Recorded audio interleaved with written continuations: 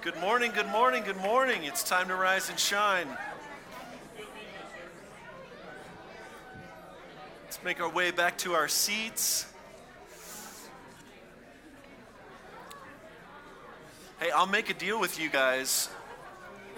I'll make a deal, but you got to hear the deal. You ready? I won't preach very long if you want to carry these conversations after service, okay? I'll make space for you to have connection time after service. No, I love it. The energy in the room is tangible. Well, good morning. My name is Jonathan Swindle. I'm the worship and executive pastor here at New Life Midtown. Thank you for that unsolicited, I might say. Yeah. Our senior pastors, Jade and Christy Duncan, are on sabbatical, and I am blessed to be able to preach a series 4 out of the next 5 weeks to you on the book of Ruth. But before we jump into that, I have a couple of announcements, and these are very important, okay? All the ladies in the house. Kindred, which Kindred is the name of our women's ministry. That's not self-explanatory, so I figured I should share. Kindred is having their third quarter gathering on November the 13th at 9 a.m., and as you can see, it is pancakes and pajamas. Or if you're from the South like myself, you say pajamas. Yes, so pancakes and pajamas, please register, ladies. It's going to be a blast. It's a quarterly event. So this is our quarter 3. Well, this is their quarter 3. I will not be there. This is their quarter 3 event. Please register. Also, 2 weeks from yesterday, we will be having our marriage weekend with pastors Brent and Janice Sharp. Brent and Janice Sharp have been pastors and marriage and family therapists, and they run a marriage and family therapy clinic in the city of Tulsa, Oklahoma for more than 35 years. We had them here a little over 2 years ago, and they will be back in 2 weekends from now. So couples, if you haven't had a chance to register yet, please do so. Of course, there are many good reasons, like being sick or out of town, that you can't be here. That's fine. But one reason to not sign up is that you've been married too long, okay? I know that was really confusing, but I wanted to pique your curiosity. It's easy to think of marriage conferences or marriage seminars as being for people who are brand new to being married because they don't know anything. My 10-year anniversary is here this year, and I want to tell you something. I don't know anything about being married. Actually, that's not true. I know a lot because Pastor Brent and Janice have counseled us, and that's been great. So yes, it doesn't matter how long you've been married. They speak about these weekends like a marriage tune-up. So we all know that our cars need regular tune-ups, and our relationships need regular practices and things that will help us to continue on for the long haul. So that's my pitch for the marriage weekend. I hope you will be here with us. It is Saturday, November 6th, 9 a.m. to 3 p.m. Lunch is included. And if money is a deterrent, please contact myself or Martha. And we don't want finances to be the deterrent for you not coming. Lastly, if you are new here with us at New Life Midtown, welcome. We hope that you feel welcome, whether today is your first Sunday, if you've been here for a few weeks. Immediately following this service, we are going to be hosting New Life Next, right through those doors in our multipurpose room. New Life Next is a monthly event that we have for people who are seeking a new church, and they might want to meet some of us, hear some of the story. So we want to meet you and hear some of your story, and we want to share a little bit about this church, about how New Life Midtown came into existence, some of the ministries that we offer, and what some of the philosophy and theology is that goes behind the decisions we make, our values, the things that are important to us. Lunch is provided, so if that applies to you, we would prefer that you register. At this point, it might not matter, but it would help us if you just hopped on the website real quick. It would take you about 90 seconds to do it. It's immediately following the service. All right, the announcements are done. We can all have fun now. So, I'm starting a series today on the book of Ruth. Ruth and I are tight, and here's why.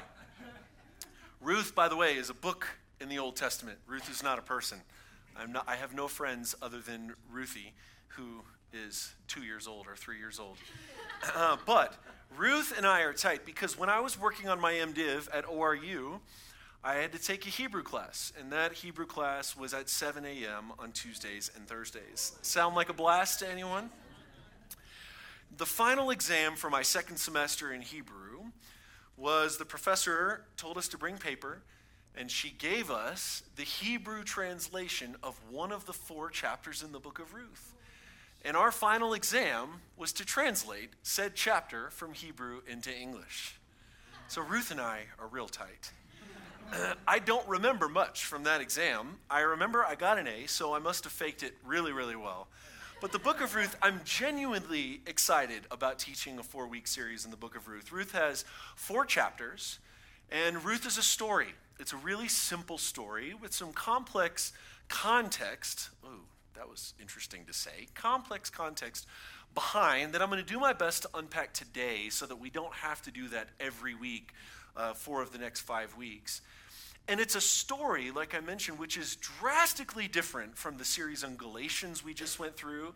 And then prior to that, we had a series from the book of Proverbs, which is unique in and of itself. So we're not accustomed, specifically in this house, in this expression, this church, of teaching through these Old Testament stories as much as we are the Gospels, the book of Psalms, and some of the New Testament epistles, the letters. But I believe as Westerners in the 21st century, we're going to do just fine because we are so accustomed to hearing stories. At no point in history are there more stories being told. I mean, think about movies. Movies were not a thing 100 years ago. Books were a thing, but they weren't near as prevalent as they are now. Now, of course, telling stories has always been a human pastime. But it's never been as prevalent, and we've never had access to the amount of stories that we do now. So I think that we're actually primed to really understand and immerse ourselves in the story of Ruth. But I also want to make the argument that though it is called the book of Ruth, I think the story is more centered around Naomi than it is the story of Ruth. So for those who this may be brand new to, maybe you're brand new to the faith, you haven't spent much time reading the Bible, no problem. This morning I'm going to do my best to unpack the story to where anyone can understand it. And we're also going to fully read each chapter that the corresponding message is with for the next couple of weeks. So today we're going to read the entirety of the chapter 1 from the book of Ruth. A little bit of context, just setting up the story. So the book of Ruth is written about, contextually, Ruth is the great-grandfather to King David. So that's where it's situated in the story, the historical timeline of the people of Israel. But it wasn't written until hundreds of years later.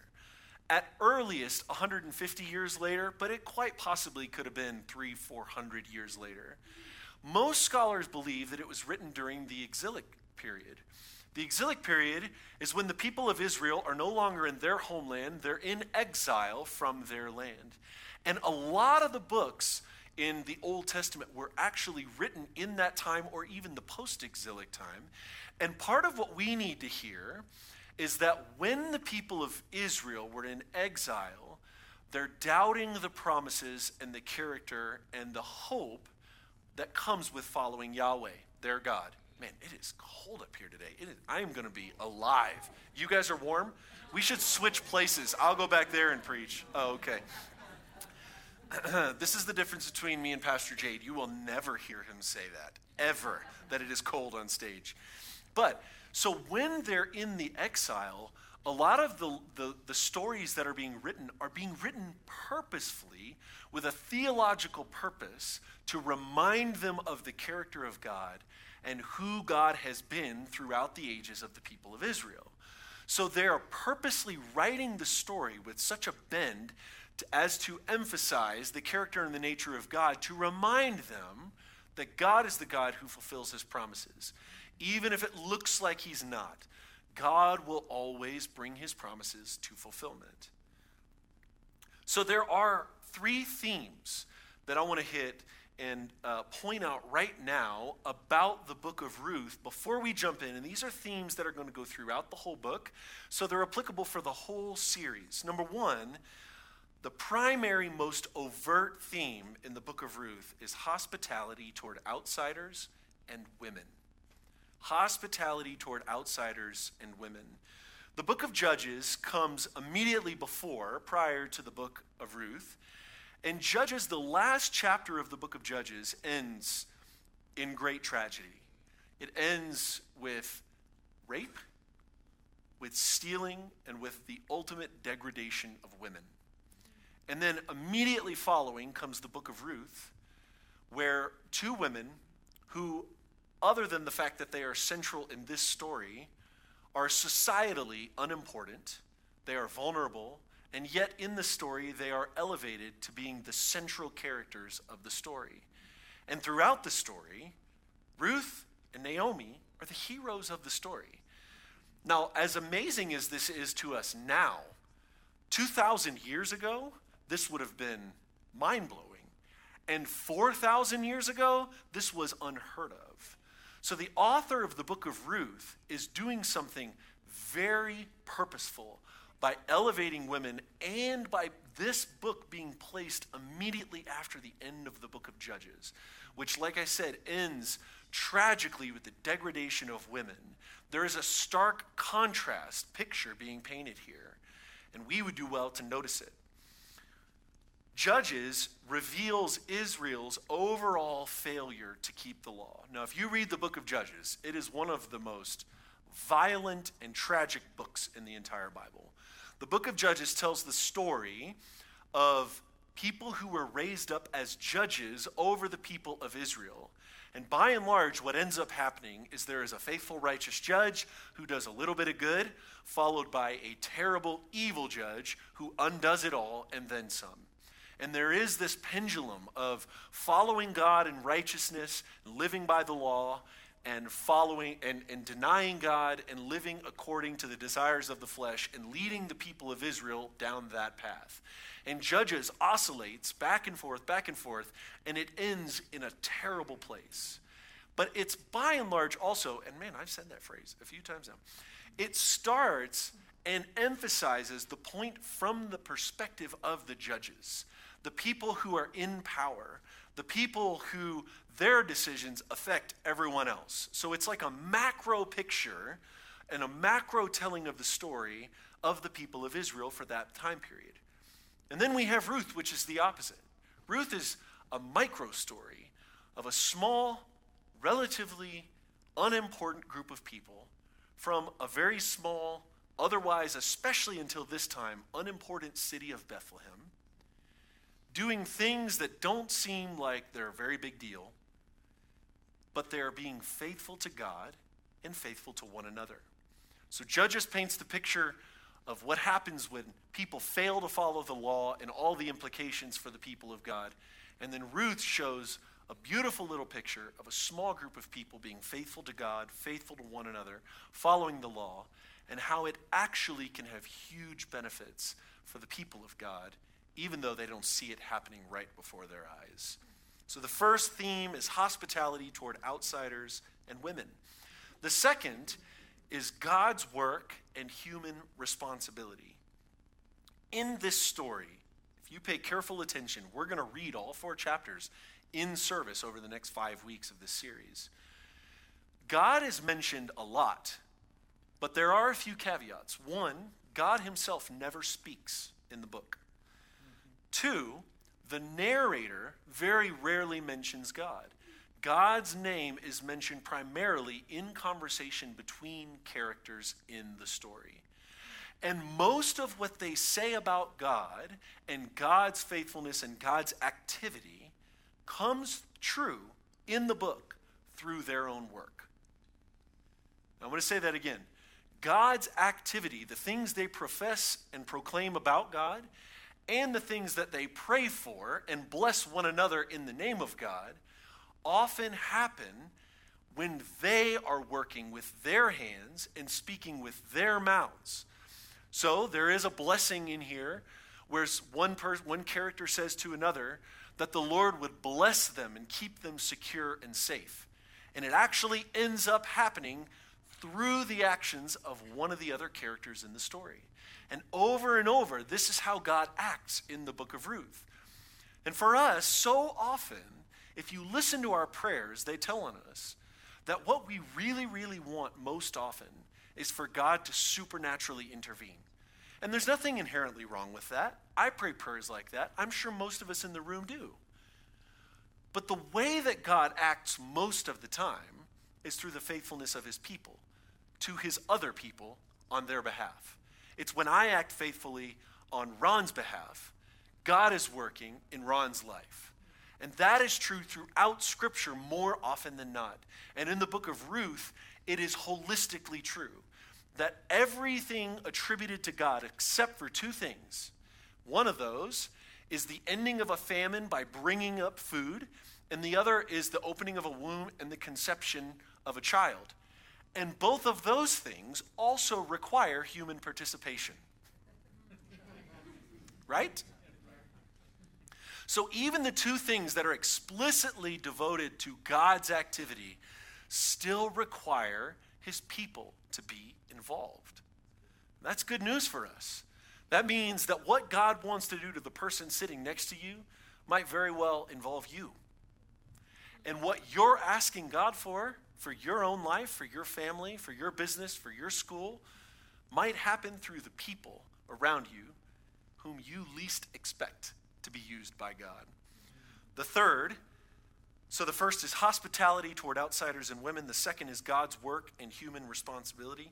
The third is tragedy and unfortunate circumstances. The story of Ruth doesn't have a traditional antagonist. Bear with me. Every good story has an antagonist, someone to create conflict. In Ruth, the antagonist is the circumstantial tragedy that befalls the women in the first chapter. It's a story of unlikely, everyday people responding to one another after tragedy in ways that are faithful and good for one another. So tragedy, unfortunately, in this story is a huge part of the story. For Naomi, there is a famine. So she leaves her land. As a refugee, she is displaced. She loses her husband. She loses both of her sons. Then she has a long, unsafe journey, 3 women without any men to accompany them back to their homeland. That is a lot of problem, a lot of struggle, a lot of difficulty, a lot of tragedy, all in the first chapter of this story. We're not going to rush through it. And today, for all of my optimists, don't worry, this message is going to end well. And the book ends beautifully. But I don't think it's wise for us to rush through, to skip over all the tragedy. I actually think that's one of the problems that we have in our society. So today, we're actually going to talk about how to posture ourselves open to God in the midst of difficulty in our lives. So let's read Ruth chapter 1, verses 1 through 6. We're going to read the first 6 verses and then we'll pause, or the first 5 verses and then pause. In the days when the judges ruled, that's a key phrase, there was a famine in the land. So a man from Bethlehem in Judah, together with his wife and 2 sons, went to live for a while in the country of Moab. The man's name was Elimelech, his wife's name was Naomi, and the names of his 2 sons were Mahlon and Chilion. They were Ephrathites from Bethlehem in Judah. And they went to Moab, and they lived there. Now Elimelech, Naomi's husband, died, and she was left with her 2 sons. They married Moabite women, one named Orpah, the other named Ruth. And after they had lived there about 10 years, both Mahlon and Chilion also died. And Naomi was left without her 2 sons and her husband. Now the first verse, I want to hone in here on Ruth 1:1, and I want to contrast it with the last verse from the book of Judges. Ruth 1:1. In the days when the judges ruled, there was a famine in the land. Now let's go back. Now if you have a physical Bible and Ruth starts on the right page, just look to your left. Just move your eyes a few inches over to the left.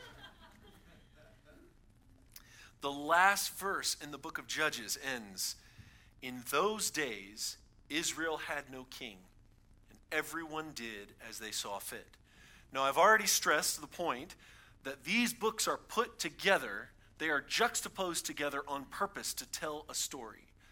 Judges tells the story of what happens when people live for themselves rather than living according to God's will for Jewish and Christian community. Ruth begins by telling what happens. There's famine in the land. Now, the book of Ruth does not draw any conclusions about how or why any of the negative things that happen do.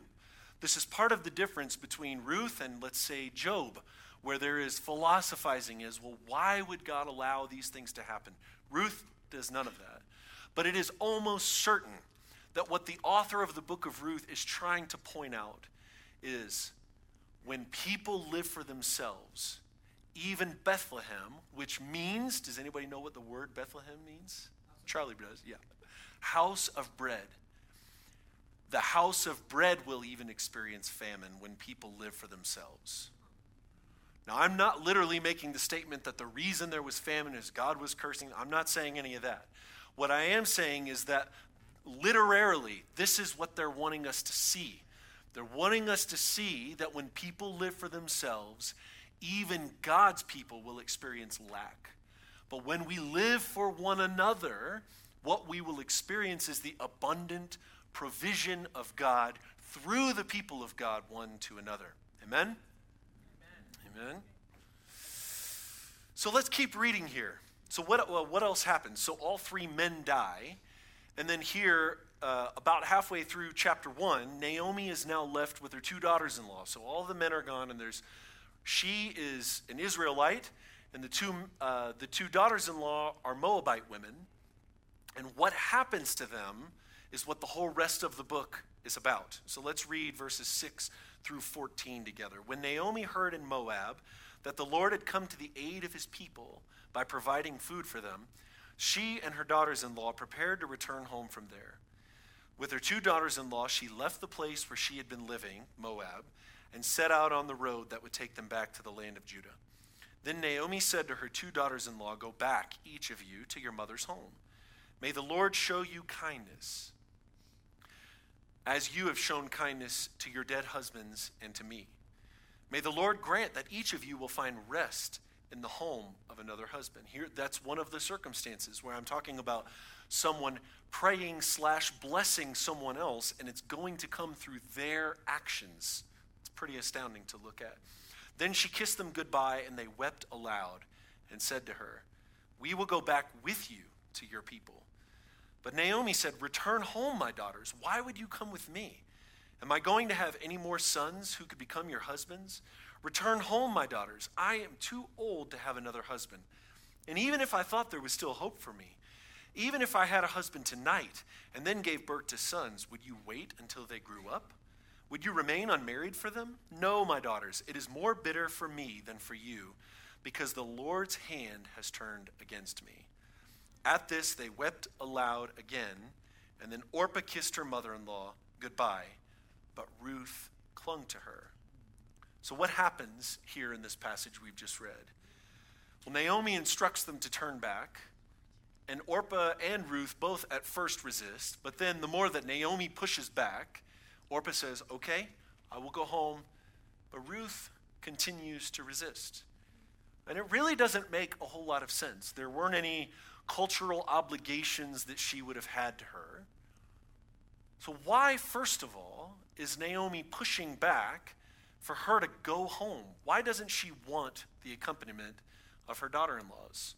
Well, there's probably a couple of things that we can speculate to be true. The first is, like I said, they didn't have any obligation, and she realizes that she has been displaced from her homeland, from Judah to Moab, for all of these years, and she recognizes how difficult it has been for her, and she did it with a husband. So now if these women come back, they're not in their homeland, they're being displaced, and they don't have husbands. She's likely not sure how they're going to be welcomed in her homeland. So there's a way in which she's really looking out for these women. But I think that there is also an equally important reason that she likely is urging them to go home. And that is because they remind her of all that she has lost. They remind her of all that went wrong, of a failed season in Moab. And I think for many of us in the room, there is the human propensity to want to distance ourselves from the people, the places, the objects that might remind us of rough seasons of life. Is that true for anyone? It's true for myself, I can assure you that. And I don't think there's anything wrong with that. I'm not condemning that. I think that's a human response. Whether it's just a season of loss circumstantially, or it's because we made foolish decisions and really bad things happened because of it. The human propensity is to elevate the things that we're proud of, the things we're happy about, the things we're excited about, and to diminish and resist and try and distance ourselves from the things that remind us of the difficulties and the pains in life. The downside is we cannot ever get away from our story. It's our story. But the good news is that we serve a God who changes what our story can become. We serve a God who is, as we would say theologically, who is creative. Well, when we think of creativity, we think of doing something really unique. God's creativity is unlike our creativity. We serve a God who brings something out of nothing. There's a passage in Isaiah that says he gives beauty for ashes. What are ashes? Quite literally, ashes are something from which all resource has been exhausted. There is nothing left in ashes. You can't even burn them. Ashes are what's left when everything else has been burned. And God gives beauty for ashes. That which we look at and we see no resource at all. It looks to us like it's only bad, that there's not even a twinkle of good in it. God gives beauty for ashes. We serve a God who raises the dead. We serve a God that saved Jesus through death, brought Jesus through death for our salvation. He didn't save Jesus from dying. Jesus died, and it looked like the worst. And God raised him up. So the good news for us is, as much as we want to distance ourselves from the pain points in our story, whether we're embarrassed, whether they're too much for us to be reminded of, tragically or traumatically, the loss is too great, the struggle was too painful, we cannot be separated from our story. But we serve a God who's not yet done working on our story. And that is what's beautiful about serving our God. Amen? Right. We also see that Naomi acknowledges her pain and her disappointment with God and before God. Think of all the time in the narration. I mean, this is a really long journey. Naomi has walked from Judah to Moab, and then where we pick up in the story, she's started the journey back. This isn't like us driving down to Pueblo. This is not an hour. This is days, likely weeks, of these women walking. These women have shared grief. They have shared loss. There is no doubt that they couldn't not share of their pain and their disappointment and all that they've lost. I mean, Naomi lost her husband and her son. And this is her daughter-in-law who lost her son and her husband and her father-in-law. They have all of this time, and there's no way that they wouldn't have been talking about it. And we even hear in the narration of this story, we can sense Naomi's bitterness, her grief, her disappointment, her struggle. And here's what's weird. She doesn't sugarcoat it at all. She doesn't try and protect Ruth and Orpah. You know what happens? Somehow, miraculously, Ruth chooses to make Naomi's God her own God. I mean, think of how astounding this is. Naomi her life has been destroyed by tragedy, and she's vocal about it. God has turned his hand against me.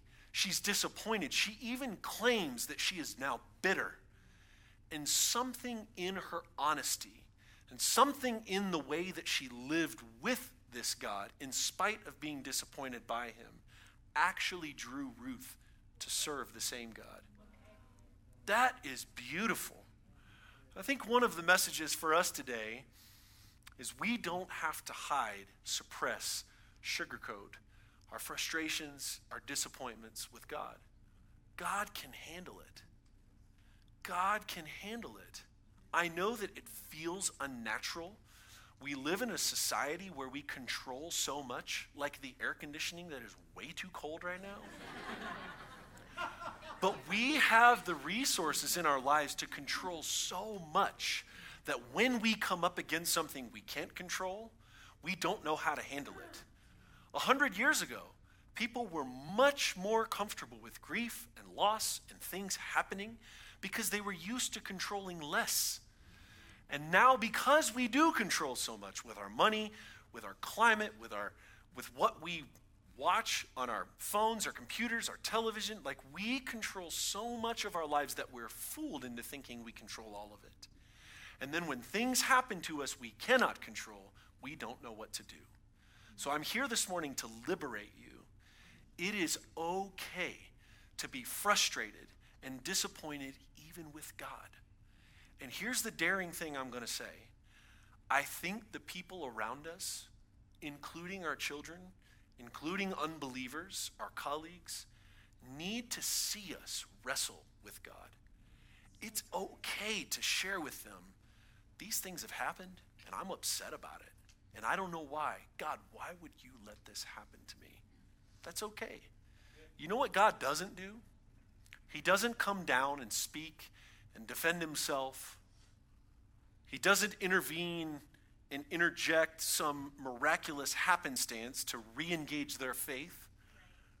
He acts through Ruth. Ruth's presence becomes the greatest gift to Naomi of God's faithfulness. And Ruth's presence to her is actually what ends up turning her life around. We want God to intervene. We want God to give us answers. We want God to fix everything as we snap our fingers. And almost never does that happen. But God shows up, and he shows up in the people around us. God allows them to have their thoughts and to have their feelings. God just acts, and he acts through Ruth. Let's finish reading the story, and then I'm going to bring it to a close with a few things that I think are helpful to us in the greatest, stressful, most tragic times of our lives. But let's finish reading the story. Verse 15. Look, said Naomi, your sister-in-law is going back to her people and her gods. Go back with her. But Ruth replied, do not urge me to leave you or turn back from you. Where you go, I will go, and where you stay, I will stay. Your people will be my people, and your God, my God. Where you die, I will die, and there I will be buried. Very different. Those words are very different. You just needed to wake up. Very bad joke I was about to make. May the Lord deal with me, be it ever so severely, if even death separates you and me. When Naomi realized that Ruth was determined to go with her, she stopped urging her. So the two women went on until they came to Bethlehem. When they arrived in Bethlehem, the whole town was stirred because of them. And the women exclaimed, can this be Naomi? Don't call me Naomi. Naomi, it's probably a footnote in your Bible, means pleasant. So she's saying, don't call me pleasant. I left here pleasant, but now call me Mara. Mara means bitter, because the Almighty has made my life very bitter. I went away full, but the Lord has brought me back empty. Just a side note here. The irony is that she says, I went away full. She actually left. Why? Because there was a famine. She didn't leave full. What she means is she left hopeful. And she came back full, but despairing. I went away full, but the Lord has brought me back empty. She's speaking of her inner being, her heart, her soul is empty. Why call me Naomi? The Lord has afflicted me. The Almighty has brought misfortune upon me. So Naomi returned from Moab, accompanied by Ruth the Moabite, her daughter-in-law, arriving in Bethlehem as the barley harvest was beginning. And there is a glimmer of hope for the rest of the book. Ruth doesn't try and change Naomi. She doesn't argue with her. She doesn't even try to console her. She just chooses to be faithfully present to her. And don't get it twisted. The message of this story is not that we should have blind loyalty and faithfulness to every person, church, situation, job that we encounter. That's not the point. The point is that God can do more through our faithful presence than we could ever do with our ideas, our words, or our actions alone. That God ends up doing more through Ruth's presence to Naomi than Ruth ever could have done, trying to argue, trying to fix her, trying to argue on behalf of God to change her. And it's beautiful to watch Naomi change throughout the story as the people around her accept her and act in faithfulness toward her. But her change doesn't happen immediately. We're going to talk starting next week with chapter 2. We're going to get into more of the story about circumstantially what actually changes. But the end of chapter 1 ends with just a glimmer of hope. The barley harvest is beginning, but it's still been tragedy through and through for these ladies. So in closing, in about the next 5-6 minutes, I want to ask the question, how can we live open to God when life is most difficult? How can we live open, postured open to God when life is most difficult? First, I think the glaring message here is look for God's work in unlikely places, in unlikely people. The contrast between Moab and Judah is stark here. She is led to Moab to find provision, physical provision, when there is a famine. That's the unlikely place, the unlikely people. A woman who never would have known Yahweh, apart from Naomi's life, actually becomes the greatest gift of Yahweh to her. Unlikely people. Who are the unlikely people in our lives that we would never say it, but we really think there's no way they could teach me anything about God?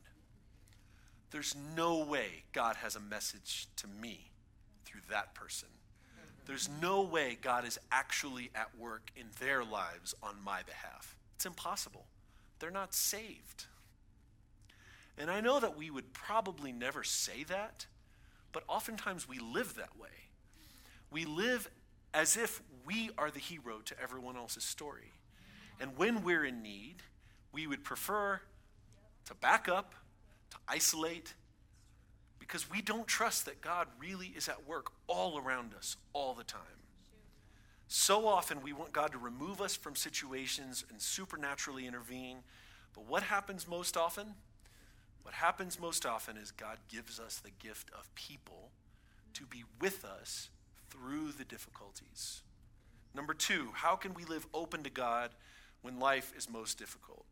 Acknowledge your pain and disappointment. Be honest with yourself. Be honest with yourself and be honest with God.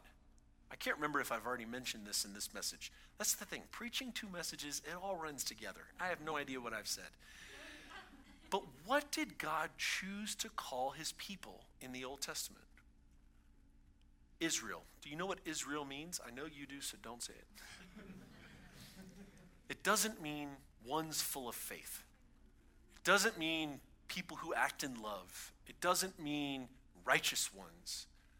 It means one who wrestles with God.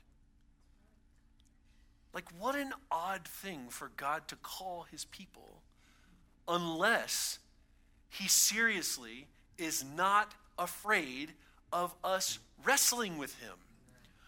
What if God actually wants to heal us by us acknowledging our disappointments, our frustrations, our pains, our difficulties, first to Him in prayer. I think deep down we all know that's true, but we're scared to actually do it because we don't really trust the character of God. We don't really trust that if I tell Him how I really feel, that He's not going to smite me from the earth. I want to encourage you, be honest with yourself and be honest with God, because He's the only one that can do anything about it. He's the only one that can bring healing to those deep, dark wounds, the places that of loss, the places where we've messed up and we're ashamed, the places where we're broken. Because if we don't acknowledge them and we don't acknowledge them before God, they'll come out as poison in our lives. We may not think it, but they'll come out as poison and other people will taste it. Bitterness, as Naomi says.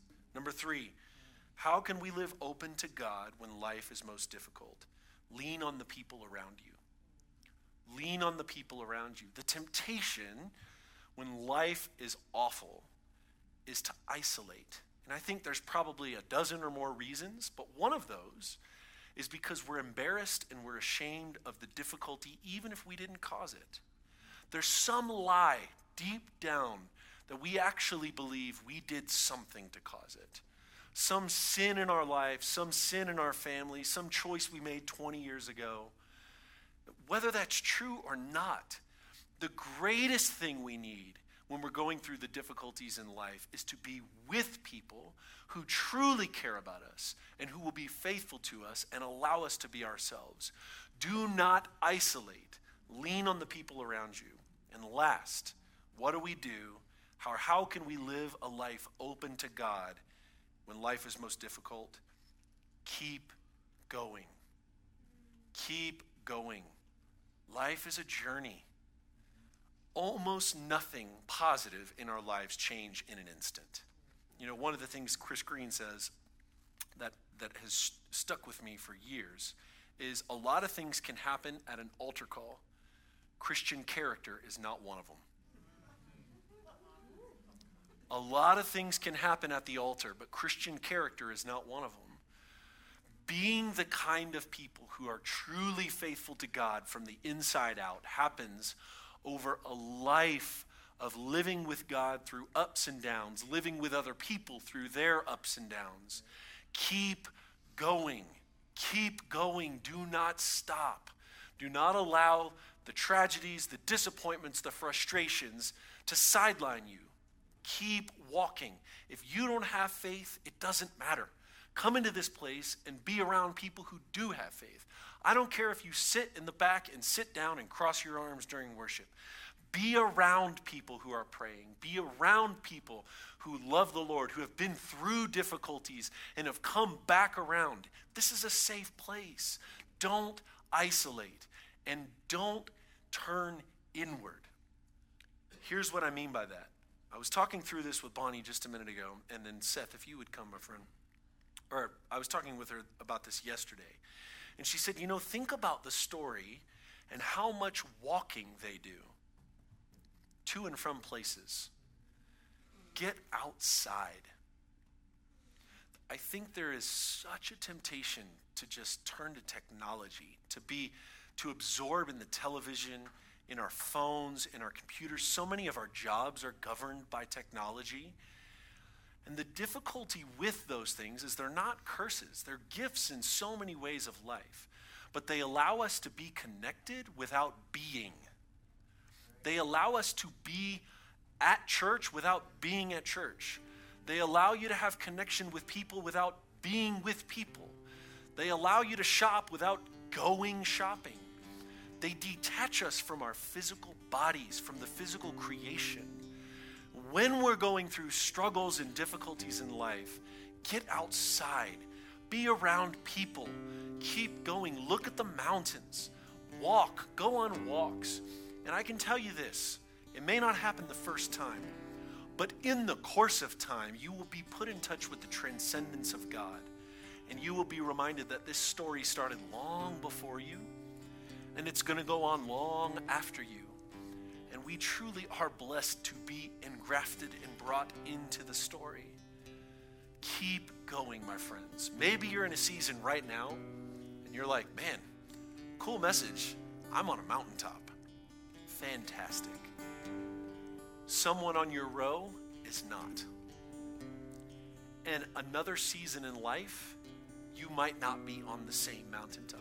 And I don't mean that as a pessimistic message. I mean that as a truthful message of the way life works. We all go through situations, and hopefully, if you are on a mountaintop, you can be someone else in this family can lean on and cling to. Let's stand together, prepare our hearts to come to the table of the Lord. I'm going to read a few verses from Psalm 146, the same verses as our call to worship this morning. Starting in verse 5, "Blessed are those whose help is the God of Jacob, whose help is in the Lord their God.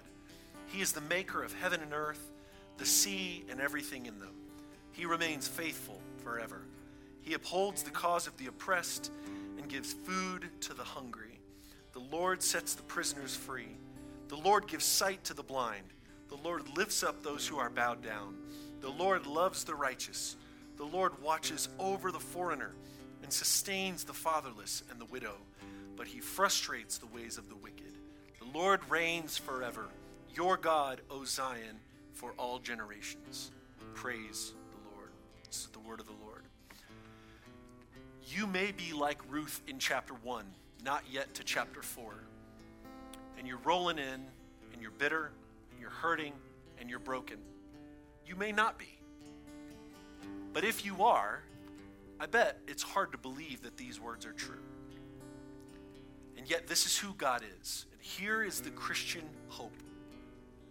As we come to this table, the Christian hope is that wherever you're at, God is not done working. He's not done working. Your story isn't over. The situation, though it looks to be done and finished, it's not. Because we serve a God who raises the dead.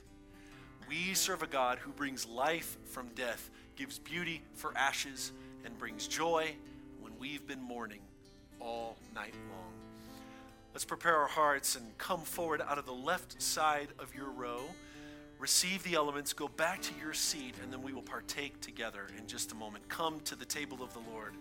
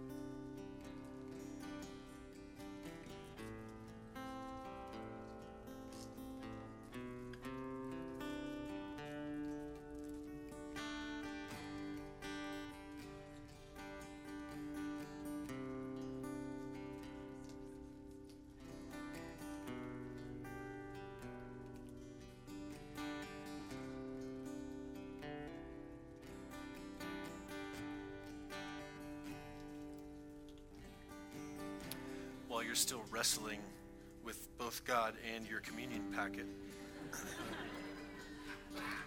I want to remind you of the last verse of chapter 1. Chapter 1 is tragedy after tragedy after tragedy, and I just preached on it. Hopefully you didn't forget.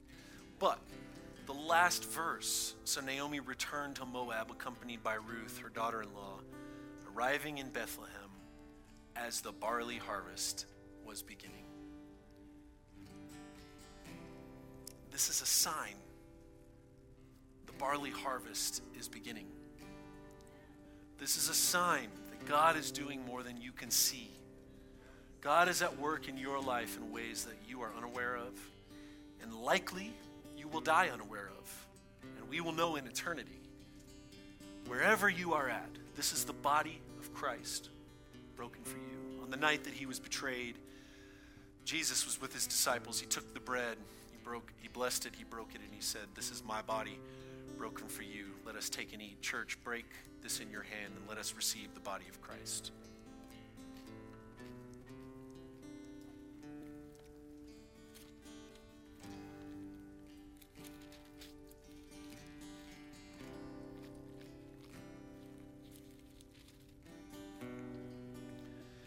And in the same way, after supper, he took the cup, saying, "This is the cup of the new covenant. In my blood, do this whenever you drink it in remembrance of me." Church, let us receive the blood of Christ shed for you and me for a new future for all of us together. Take and drink. Amen. Let us sing the song of the Lord, the song of doxology, reminding us that every good gift comes from God above.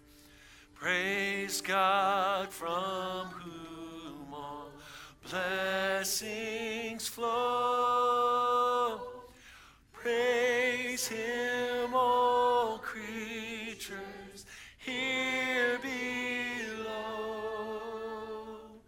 Praise him above, ye heavenly hosts. Praise Father, Son, and Holy Ghost. Amen. Well, thank you for worshiping together with us today as the body of New Life Midtown. I bless you to go in the peace of Christ as faithful witnesses of the God that we serve, who is still working on your behalf and on behalf of every person you will encounter this week. Go in the peace of the Lord. Amen.